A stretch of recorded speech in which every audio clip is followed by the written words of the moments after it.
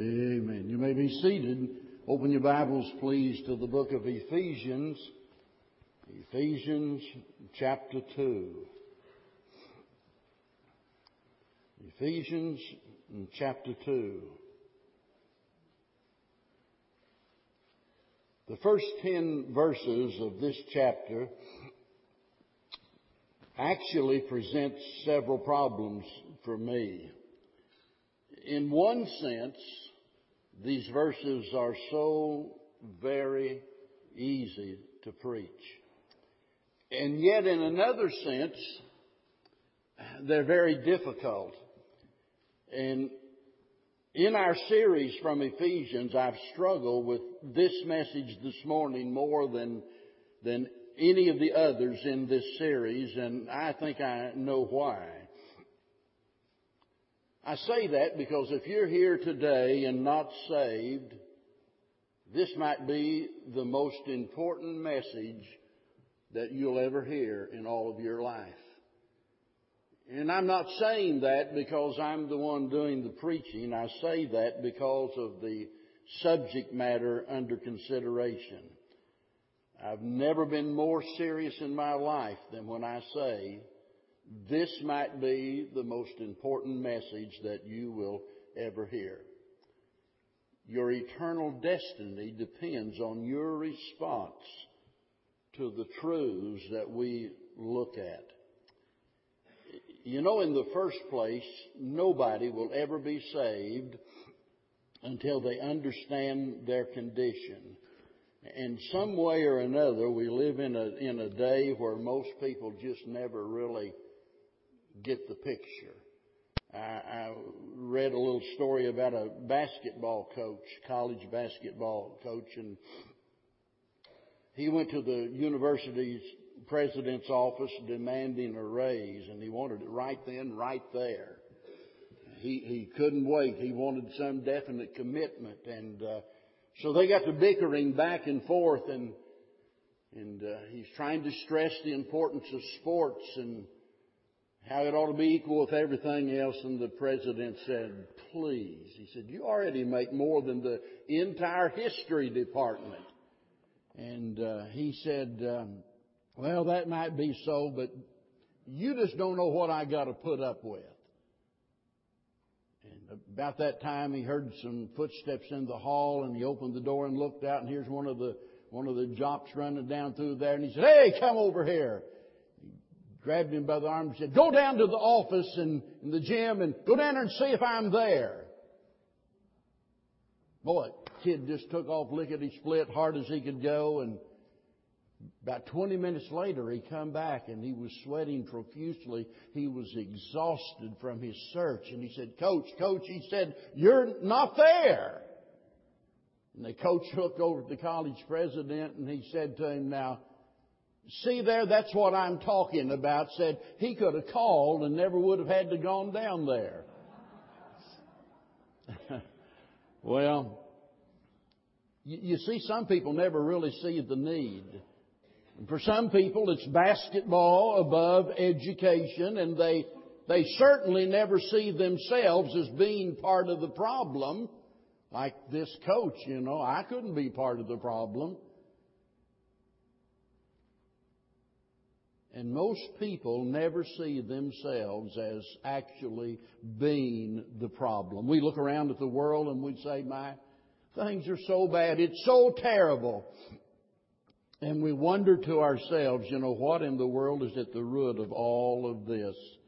And the fact of the matter is we are. We are. Now, in this chapter, Paul is reminding his readers of their present position as the saints, but also of their past condition as sinners. In other words, he's reminding them of where they could have been without Christ. He's reminding them of what God had saved them from. And you can sum all 10 of these verses up. And by the way, we could stay here a long time. A few years ago, I preached 7 messages just from verses 8, 9, and 10. So it would be easy to preach 12 or 13 messages just from this one short section here. But if you just look at all of it, just a big picture type of glance at it, you see two basic things. You see the problem with man, and you see the provision of God. Man's problem, God's provision. Notice the first 3 verses. And you hath He quickened, that is, made alive, who were dead in trespasses and sins, wherein in time past ye walked according to the course of this world, according to the prince of the power of the air, the spirit that now worketh in the children of disobedience, among whom also we all had our conversation in times past in the lust of our flesh, fulfilling the desires of the flesh and of the mind, and were by nature the children of wrath, even as others. The fact that something is wrong is painfully obvious. Many, many years ago, back in the 19th century, in fact, G.K. Chesterton said, whatever else is true or not, this one thing is certain: man is not what he was meant to be.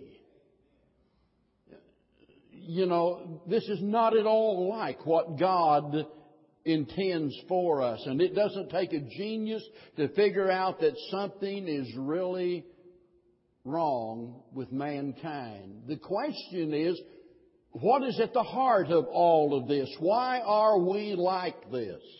And there's a lot of different theories. The foolish followers of Darwin and his theory of evolution tell us that everything's getting better than better, you know. And given enough time and enough effort from man, eventually we'll be able to reach down by our own bootstraps and pull ourselves up out of the mire. And eventually man, after so many generations, will finally, at long last, evolve into something that is wonderful and will create a utopia here on this earth. I'm telling you, there are people that really believe that.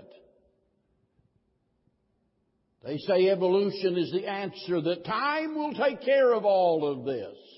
Others say the answer is in environment and or education. Just give people enough welfare to get them, out of the gutter and to, feed them and clothe them and encourage them, and then get them in the public run schools and educate them and so forth. And eventually we'll figure out what the problems are and a solution for those problems. And the theories go on and on. But listen, folks, the bottom line, at the heart of the matter, is the problem of the heart. That man is a sinner by nature. A few years ago, Bill Toller, a Southern Baptist preacher, told a story.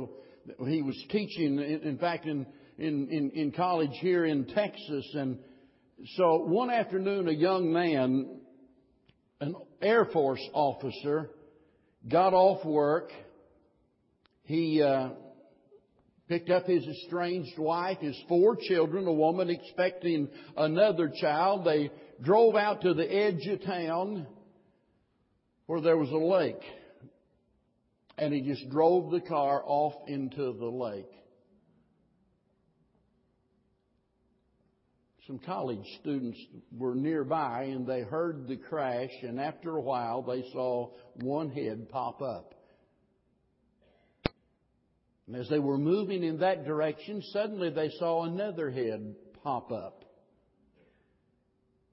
And they saw this man take his hand and start pushing his wife's head under the water to make sure that she drowned. And he's holding her under the water until finally he sees them as they're rushing toward the scene of the crash. And so he drags himself out of the water, and he is sitting there, and the woman is screaming about her children are trapped in the car. And that young college student said that whenever they heard that there were children in the car, We dove down in the water, down into the car, and the nose of the car had become stuck in the mud, and naturally the pressure of the water and an air bubble was trapped there in the back part of the car, and there were those 4 little kids, their faces up toward the back window of the car, and that air bubble screaming frantically. And this young college student took his fist and he beat on the windows until his hands were bloody, and he could not break the windows. He could not open the doors. He could not in any way get those children out of there.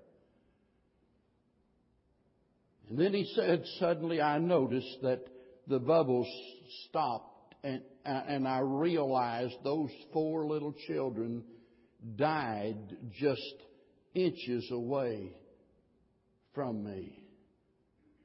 With tears in his eyes, he said to the preacher, he said, Dr. Toller, what is wrong with human nature?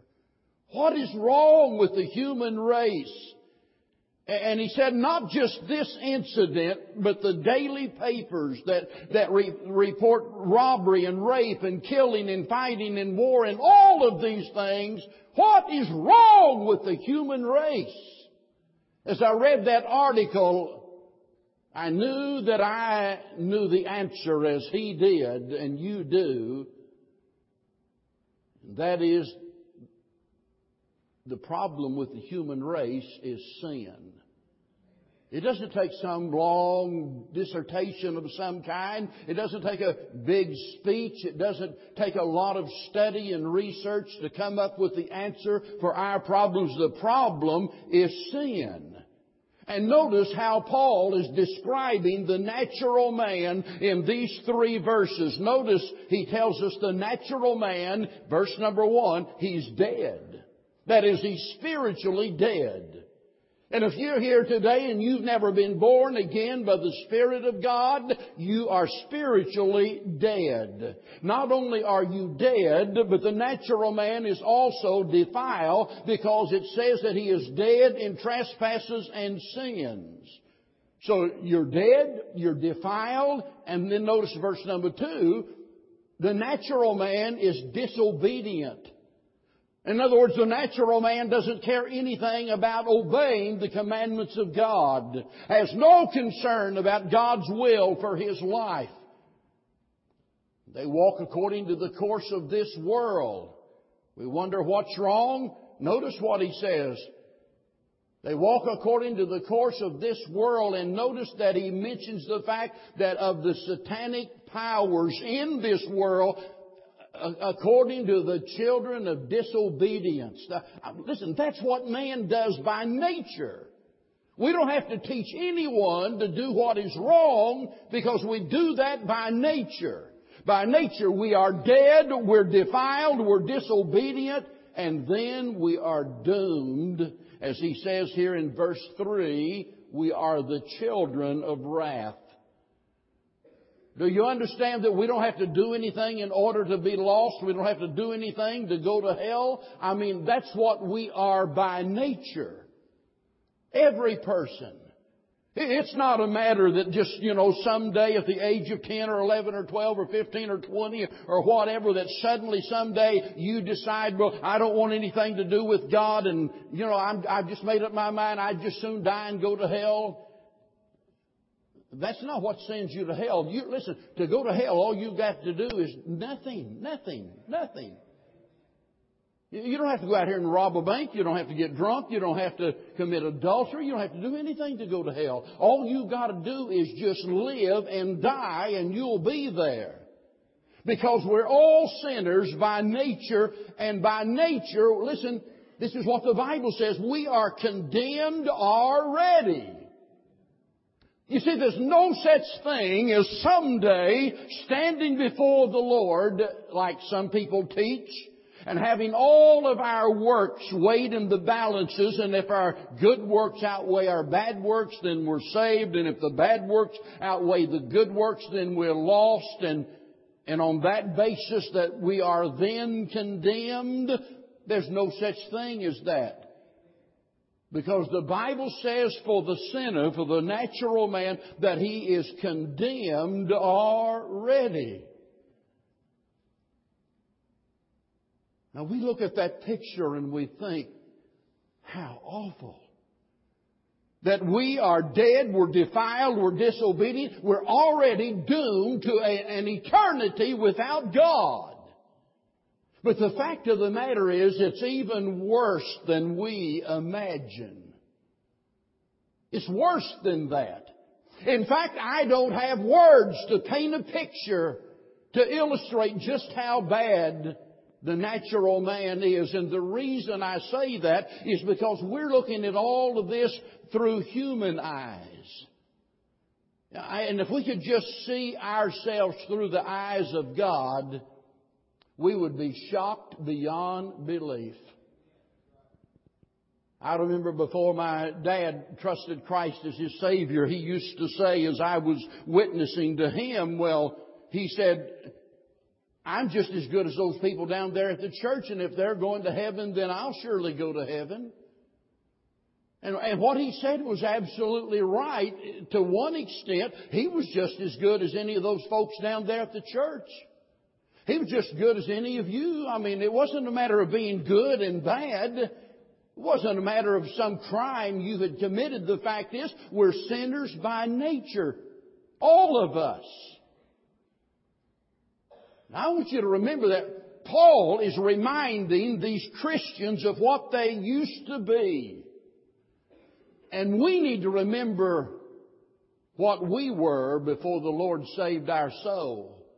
Because that person sitting across the aisle from you, that next door neighbor, that co-worker, that person who does not yet know Christ as their Savior, you need to understand, to this very day, you are no better than they are. We're all sinners. The only difference between you and them is the fact that you've received the Lord Jesus Christ, and now there is no condemnation. But for them, they're condemned already. You see, that's man's problem. But I want you to notice God's provision beginning in verse number 4. Paul says, but God.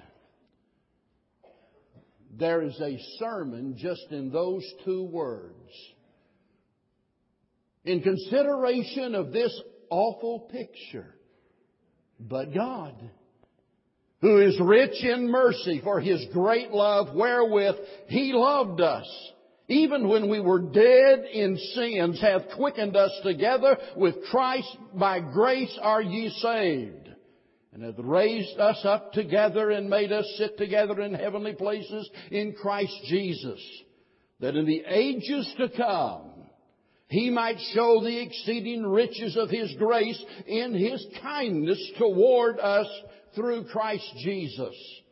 For by grace are you saved through faith, and that not of yourselves, it is the gift of God, not of works, lest any man should boast. For we are His workmanship. That means masterpiece. We are God's masterpiece, created in Christ Jesus unto good works, which God hath before ordained that we should walk in them.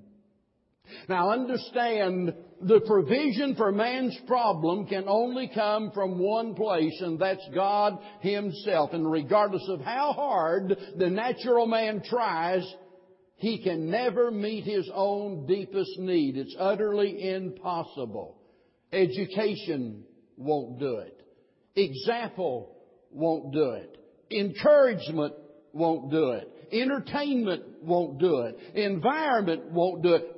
Enrollment in the church will not do it. Only God can meet the need of the sinner. Amen. There's at least 7 things that he mentions here regarding salvation. In verse number 1 and again in verse 5, notice that salvation is unto life. Verse 2 and 3, he says that salvation is from sin. In other words, the minute that you die, the moment you trust Christ as your Savior, all of a sudden God begins to do a work in your life and He begins to deliver us from the sins of the flesh. Number 3, salvation is in Christ. Number 4, it is for a purpose. Number 5, it's by grace. Number 6, it's through faith. Number 7, it's unto good works. And we could just go on and talk about each and every one of them, but the whole idea that I want you to see this morning is that Paul is showing them, look, this is what you used to be, and this is what God has done for you. Notice the source of our salvation, verse 6. In Christ. Listen, that says it all. Jesus said, I am come that they might have life and might have it more abundant. Listen, He wasn't talking about physical life. Those followers, those disciples, the apostles, they were already alive physically, but they were dead spiritually. And Jesus says, I've come that they might have life. And He said, I'm the way, the truth, and the life, and no man comes to the Father but by me. You see, this is the source, and there's no supply unless you go to the source. The church can't help, and the preacher can't help, and you can't help yourself. The source of salvation is in Christ. Notice the supply of salvation, He tells us, is by grace. And we've already talked a lot about grace, and we need to keep talking a lot about grace, because grace is sort of a shorthand or a summation for all of the good stuff God does. It's God providing what we need but do not deserve. The source of salvation is Christ, but the supply is through the grace of God. I'm so glad we sang that wonderful old song, Amazing Grace, how sweet the sound that saved a wretch like me. I cringe every time I hear some folks talk about wanting to rewrite the old hymn books and to take out words like wretch and worm and take out words like blood and things of that nature. You mark it down when someone starts trying to rewrite things in that manner, they've got a serious spiritual problem. That saved a wretch like me. And again I say, if we could just see ourselves as God sees us, and yet the amazing thing is, as bad as we are, which is much worse than we could ever think, God still loves us. The supply of salvation is grace. Notice the simplicity of salvation. For by grace are you saved through faith. You see, salvation's a matter of acceptance, not a matter of achievement. And what could God have possibly done to make salvation easier than what it is? And again, throughout this New Testament here, we find over and over again, He tells us that we're justified by faith. It's not the works of the law. In other words, it's not the efforts of our hand. It's not our good intentions. It's not our sweet disposition. It's not any other thing that we could ever do. It's by grace through faith. Listen to me. A little child can believe. You don't have to climb the highest mountain. You don't have to go down to the depths of the deepest sea. You don't have to make some sort of a religious journey and deprive yourself of the pleasures of this world in order to qualify for salvation. All you have to do is simply put your trust in the Lord Jesus Christ. That's the simplicity of it. And you see, that's the very thing that's a stumbling block for so many people, because they keep thinking, well, surely I've got to do something. Listen, you've already done enough. I mean, you got you in this mess. And you can't do anything to get yourself out of it. Except to trust Him. That's the simplicity of it. Notice the surety of it. For by grace are you saved. In other words, that very statement, the very word saved implies certainty. In other words, if you're saved, then you cannot be lost. And you can't be saved and unsaved at the same time. You can't be delivered and not delivered. You either are or you're not.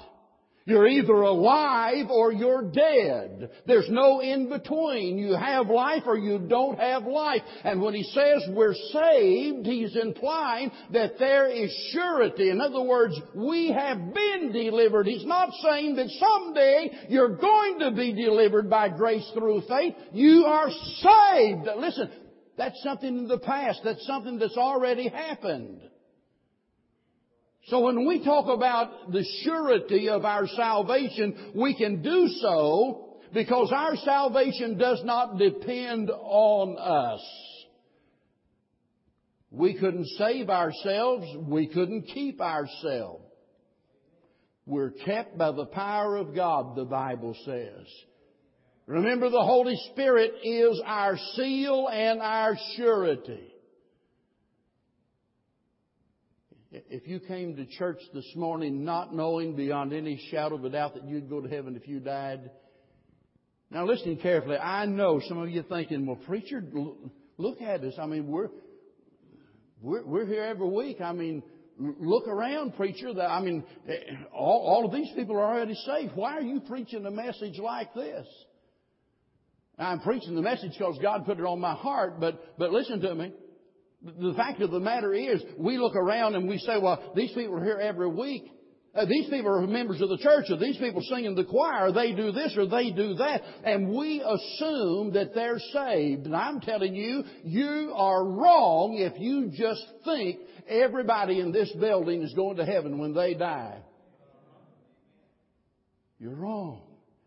And how tragic, how awful, how terrible it would be to think that someone would attend a service like this and hear that singing and hear the truth of God's Word and then get up and walk out the door and die and go to hell. It's just more than I even want to think about. But if you're one of those, whoever you are, that you're not certain that you've been born again, listen to me. I want to leave you with these closing thoughts. God has provided absolutely everything you need to meet your greatest problem. The question is, will you accept it? God provided it. It's like God's standing there holding it out saying, here, take. Will you take it? Now here are the thoughts I want to leave you with. First of all, salvation is what you need more than anything else. Above everything, folks, you need salvation. Not only that, but salvation will begin to bring a change into your life that absolutely nothing else can do. In other words, you'll never be the same.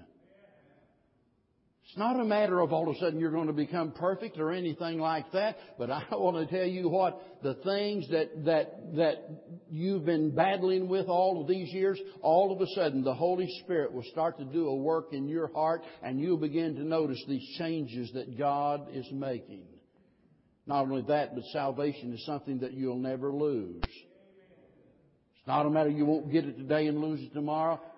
You will receive eternal life. Now here's something else. Salvation is something you will never regret. I've never met anyone in all of my life that said, yeah, preacher, I was saved 20 years ago, but I've been sorry about it ever since. Anybody ever met somebody like that? Oh, yeah, I'm saved, but I wish I hadn't become a Christian. You'll never meet anyone like that. Because Jesus saves and He satisfies. But here's the last thing. And that is salvation is something you can't get anywhere else. There's no other source. You want to buy an automobile, you can go to this dealership or that dealership. You want to buy a suit of clothes, you can go to this department store or that department store. And You've got all these different sources. But when it comes to salvation, to put it in plain, simple, hillbilly language, as we used to say, there ain't no place to go but to Jesus. Amen. That's it. That's it. Man's problem? Oh, man's problem's man. The provision is God Himself. He provided a sacrifice that each and every one of us, those of us dead in trespasses and sins, that we might have life in Christ. Will you receive Him this morning as we stand together, Father?